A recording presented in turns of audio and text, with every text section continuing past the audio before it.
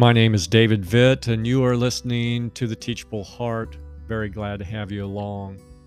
Suddenly, a furious storm came up on the lake so that the waves swept over the boat, but Jesus was sleeping. The disciples went and woke him, saying, "Lord, save us, we're going to drown." That's Matthew 8, verse 24. It's a familiar story. Most of the Gospels include it. Jesus and his disciples were crossing a lake when a storm came up and threatened to take them under.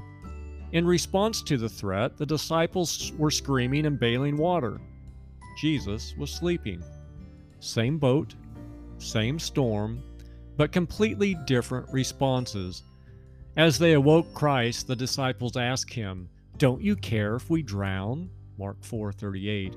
In response, Jesus says nothing about his level of concern for his followers. Instead, he asks them a straightforward question. Where is your faith?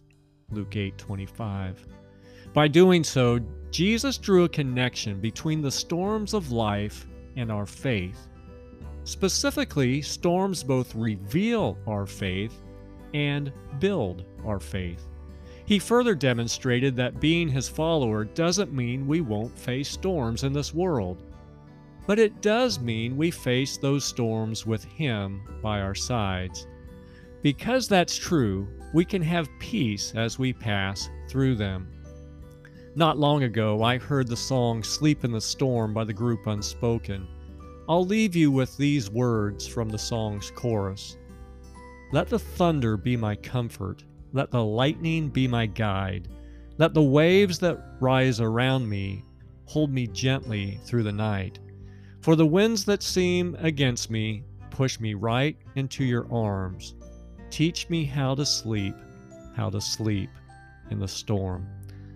Lord, each storm we face can build our faith in you. Teach us to sleep in the storm, knowing you're by our side. And until next time, keep the heart teachable.